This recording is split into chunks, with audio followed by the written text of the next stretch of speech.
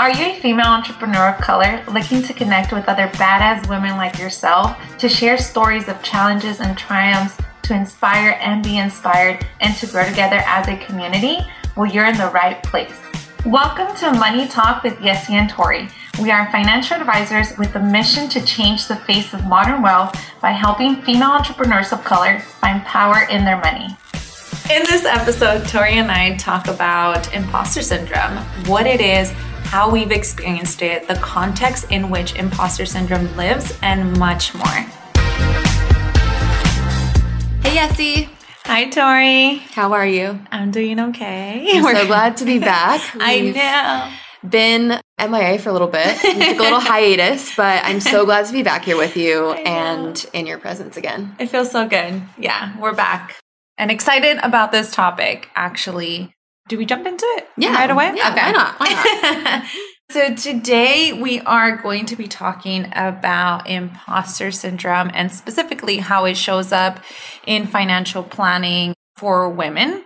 And how this conversation came about was I was taking a part in a webinar where they were doing a money talk and about imposter syndrome and how it shows up in financial planning specifically for women. And they discussed how women oftentimes feel like they need to be experts before seeking advice, before asking for help, and how that oftentimes does paralyze us and hold us back from achieving financial freedom.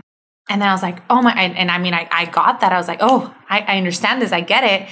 And then I took it a step further. I was like, whoa, okay, I feel that in personal finance, but I'm a financial advisor. And I feel like, imposter syndrome with women, it just kind of, I spiraled. I was like, whoa. And then I reached out to Tori. I wanted to talk to her about this. Like, okay, does this show up for you? How does this show up for you? Does it show up for your clients? And we thought we'd just bring it on the podcast.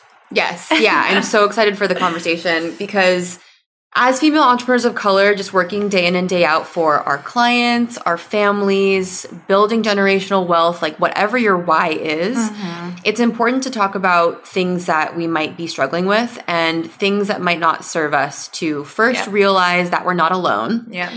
And second, figure out a way to deal with it to get us through. So today I'll talk about how imposter syndrome might show up for female entrepreneurs of color in business. And then also, Jessica, you talked about how it shows up for women in financial planning. So we'll talk about all of that. But first, what is imposter syndrome? Right. Let's define that first. And is it actually a syndrome? And why is it a diagnosis? Okay. So I found this really great article written by the Harvard Business Review, specifically by Ruchika Tulshan and Jodi-Ann Beret, called Stop Telling Women They Have Imposter Syndrome. And we'll link this article in the show notes, but I'll just read the summary because I think it does a really good job of defining imposter syndrome and giving us context. Imposter syndrome, or doubting your abilities and feeling like a fraud at work, is a diagnosis often given to women. But the fact that it's considered a diagnosis at all is problematic. The concept, whose development in the 1970s excluded the effects of systemic racism, classism, xenophobia, and other biases, took a fairly universal feeling of discomfort, second-guessing, and mild anxiety in the workplace and pathologized it, especially for women. And the answer to overcoming imposter syndrome is not to fix individuals, but to create an environment that fosters a number of different leadership styles and where diversity of racial, ethnic, and gender identities is viewed as just as professional as the current model. And let me tell you, okay, so then we got into this conversation and Tori found this article. Then we got into a whole other conversation. I was like, whoa, this totally reframes the way now I view imposter syndrome. So I kind of wanted to talk about that because personally, after hearing the article and talking about it a little bit more, I was like, I began to reframe where I point the finger when imposter syndrome shows up for me. Because, for example, like if I'm in a room full of male financial advisors, and I mean, clearly none of them look like me, my imposter syndrome would normally point the finger at me and make me question, do I belong here? What am I doing here? Am I the fraud? Who do I think I am to be in this room and represent women and women of color and Latinas and Mexicans, and it's like, it's the I. Mm-hmm. When in reality, there's something about the environment in the room that's making me feel this way. Yes. So I'm not the issue. Right. It's like, I don't need to diagnose myself. I will now diagnose the room and figure out what it is about the situation that is making me feel this way. So it is that. It's kind of freeing, right? Like very, you can stop blaming yourself for feeling the feelings of like doubt and second guessing and be like, wait, actually it's the environment that I'm in. And I don't need to take on the burden of trying to fix myself to not have these feelings. Right. Yeah. That was so good. And then I kind of even talked about it, like, but I do see why, I understand why I question myself, especially when it comes to finances. I feel like it does come from my cultural background, because for those that don't know, soy Mexicana, I'm Mexican, and in a traditional Mexican household, women are not the money managers, right? Men traditionally, and I'm doing quotes, right? They take on this role. So here I am, not only making my own financial decisions, but I'm managing financial plans for over 200 households, right? And I have the proper training. I have the licenses, the tools, the resources to be in this role, but my imposter syndrome still shows up. And I know a part of it is because I broke into a role that is breaking cultural barriers for women. So I do understand that, I understand why it shows up, but it is that reframing now after reading that article. I was like, okay, all right. Yeah. We're on to something here. Yes. And because there's a lot of parts when I think about imposter syndrome and how it shows up, right? Culturally, that's my cultural background is a big reason why. And also being, like I mentioned, women in finance, we try to be experts before we try to make sure we know everything and before making financial decisions. And oftentimes that could paralyze us. Yeah. Truly. And I mean, I've seen this and sitting down with clients where they're like, because I'll ask them, what's been holding you back? And they'll be like, I just didn't know. And I wanted to make sure I did this before I jumped into this. And I'm like, oh my gosh, you held yourself back like 5 years from planning because we could have done this 5 years ago. But I understand that we want to be experts in the field. And now jumping into, I know you found another article that talks about 5 different types. Yeah. And I definitely don't want to, again, diagnose the different types of imposter syndromes. And we're not doing that. But these are just kind of like 5 ways that I guess people show up to cope with imposter syndrome. And we'll link the article in the show notes just in case you're curious. But I thought it interesting that the first of the 5 is the expert, being an expert and trying to prove your competence by compensating in the information expert field. And then the second is the superwoman / superman trying to do all the things, show up for everybody. Third is the perfectionist. So trying, like you said, for women with finances and their personal finances, trying to be perfect in their finances before seeking help, which I think can be the wrong order of operations, or not wrong, but I guess a less helpful order of operations for how you can engage a financial advisor. 4 is the soloist. So they don't engage at all, right? They're just on their own and don't want anybody to discover that maybe they're not who they are presenting themselves as, right? Right. And then 5 is the natural genius. So we'll have that link in our show notes. And I don't necessarily want to, again, silo ourselves into one of these 5 types, but it just gives us context again. Right. And that's what we're looking to do, is just find understanding and just know that we're not alone in these feelings, and that these are kind of like just ways that people show up to cope with feelings of imposter syndrome. Yes. Yeah. Because when we were going down that list, and again, I've diagnosed myself. I have all 5 of these. And then, obviously, it's the reframing that, I just started doing that after reading that article. I was like, whoa, okay, so now I diagnose and analyze the room a little bit more. But yeah, that's how it shows up. It is that, like, oftentimes we want to be perfect. We want to be the expert. Yes. And if I don't have it figured out, I'm going to be solo and I'll figure it out. And once I have it figured out, I'll let you in, Yes. So yeah, and that could hold us back, right? Because if we don't know, that's when we need it. We need advice. We need help. And we want to be that for women. So, okay, so we are financial advisors. So here is where we're going to put ourselves a little plug. Yeah. Plug us away. If you have questions, need help, need guidance, we are here to help. And if not us, go to a financial advisor. And honestly, if it is anywhere from budgeting, like you need to help with your savings, because that's how you're going to get started. Build an emergency fund and then build your way to getting investments.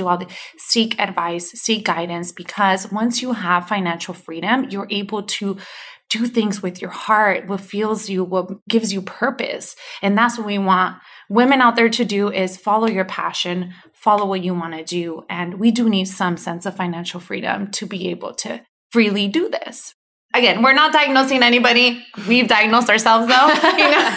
Also, we're not therapists or, have diagnosing capabilities, but yeah. And anything else you want to talk about with that? Or should I move on to the... Yeah, we can move on because I want to get there. Okay.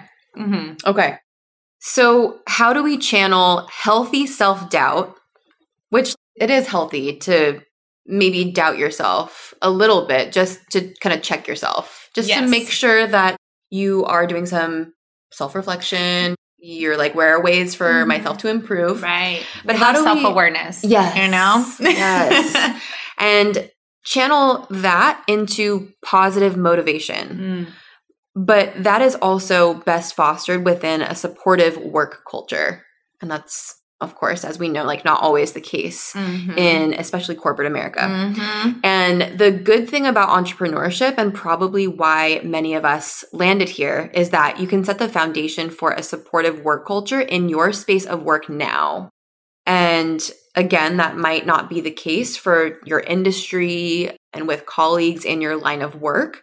But being the leader in your shop and in your business allows you to create the supportive work culture that you might not have gotten in your corporate job. Yeah, no, you can control the room. And that is so true. And I mean, that's one thing that I love about, that's what we're doing. That's honestly why Tori and I, we partnered up. We want to do this is because being around each other, like this is a room. Right now we're in a very small, like, I don't know how many square feet this little room is.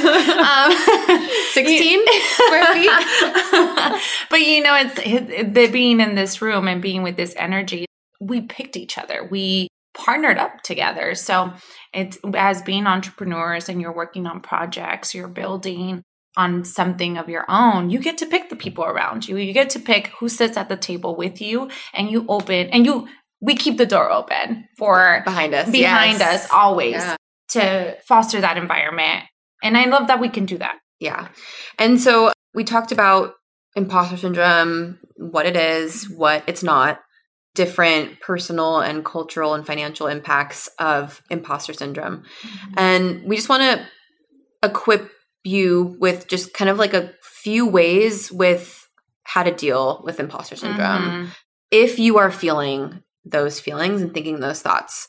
So I think first is, like we talked about, just understanding the context of why you're feeling imposter syndrome without resentment as much as you possibly can. Being like, okay, this is my environment and this is my reality as it currently stands. And that's neutral. I mean, you're going to feel the microaggressions, you're going to experience the discomfort. Right. But just understanding that you might be feeling feelings of imposter syndrome because of your reality, of your environment, and of systemic racism and classism and all of that, and the industry that you're in. Right. So it is like only pointing the finger at yourself to like the context, like, what Tori just said, the context of the situation, your environment, and without resentment. So number 2, what we would suggest is identify the thought that is creeping up in your head. and not being hard on yourself that you are having thoughts of doubt and feelings of fraud. Have compassion for yourself. And I'm saying this because, I'm kind of talking to myself. Yeah. Yeah, exactly.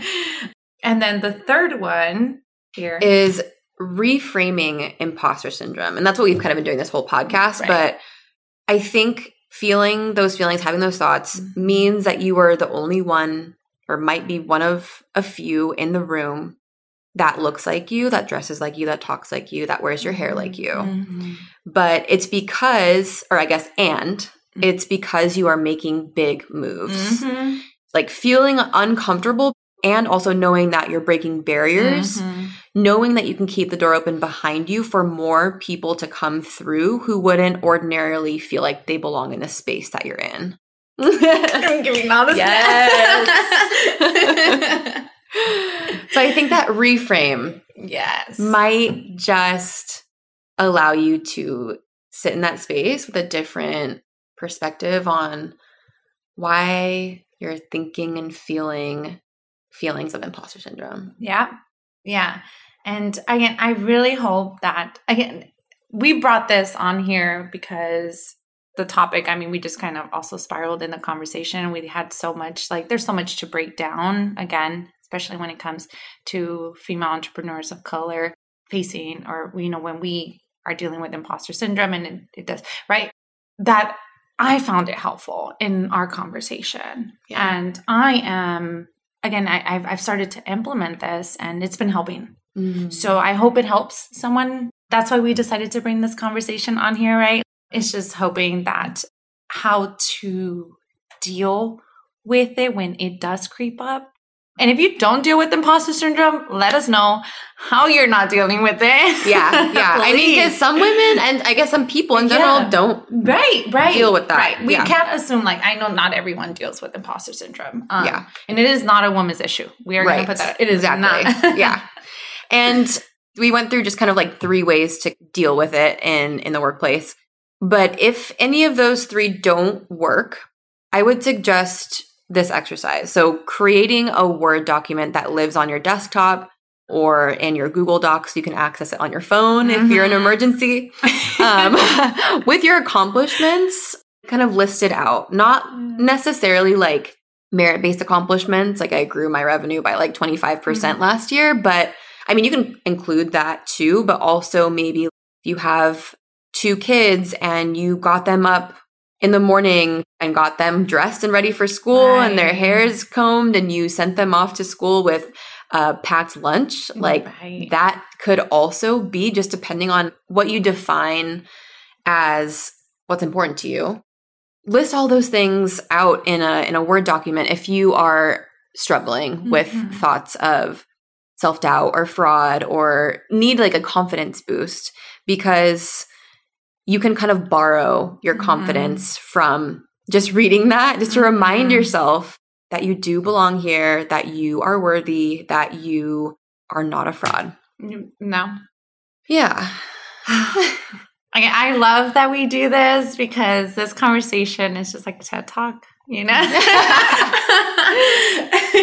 Money Talk with Yessie and Tori. Money Talk with Yessie and Tori. It is your TED Talk about money and finances and all things. Yeah, I hope this was a good listen for you all. This is our episode 5? Episode 5. Episode 5. Yeah. It feels so good to be back. So thank you to all of those that continue to listen to us, that are showing your support. We see the numbers on our end. So we just thank you. And feel free to let us know what other topics or what else do you guys want to hear from us. You can head over to our Instagram page, head over to our website. There's our email and everything. Submit it to us. And we definitely want to make sure we bring good information, good content. If you guys want to know more about us, more about finances, we know taxes just passed. Yeah. If there's that, taxes for next year. So all that, right? And for our female entrepreneurs, how can we help you? How can we bring good information? We have a lot of resources. We have a lot of tools. What do you want us to bring to you when it comes to, whether it's what should you offer to your employees? how can you as a business owner keep more money in your pocket and pay less in taxes? And again, just reach out to us. We want to be a resource. Yes. Yeah. Thank you so much, Jessie. Another plug. Yeah. Hey, you're good at plugging. We came back strong, guys. We came back strong. Yeah. Thank you for the conversation, Jessie. I so appreciate you. I miss I'm glad you. you're back. Feels good to be back. And this is really how we are, so it feels like a TED Talk. All right. We'll see you next episode and take care. Talk to you soon. Bye. Bye. Make sure to follow our pod and share this episode with the female entrepreneurs of color in your life. You can find us on Instagram at Yessie and Tori. We are Victoria Sierra and Jessica Lemos, financial advisors with Cetera Investors, located at 605 East Huntington Drive, Suite 203, Monrovia, California, 91016. The views depicted in this material are for information purposes only and are not necessarily those of Cetera Investors. They should not be considered specific advice or recommendations for any individual. Neither Cetera Investors nor any of its representatives may give legal or tax advice. Cetera Investors is a marketing name of Cetera Investment Services. Securities and insurance products are offered through Cetera Investment Services, LLC, doing insurance business in California as CFG STC Insurance Agency, LLC. Member of FINRA, SIPC. Advisory services are offered through Cetera Investment Advisors, LLC. California Insurance License Number 0L17443, 0I34349.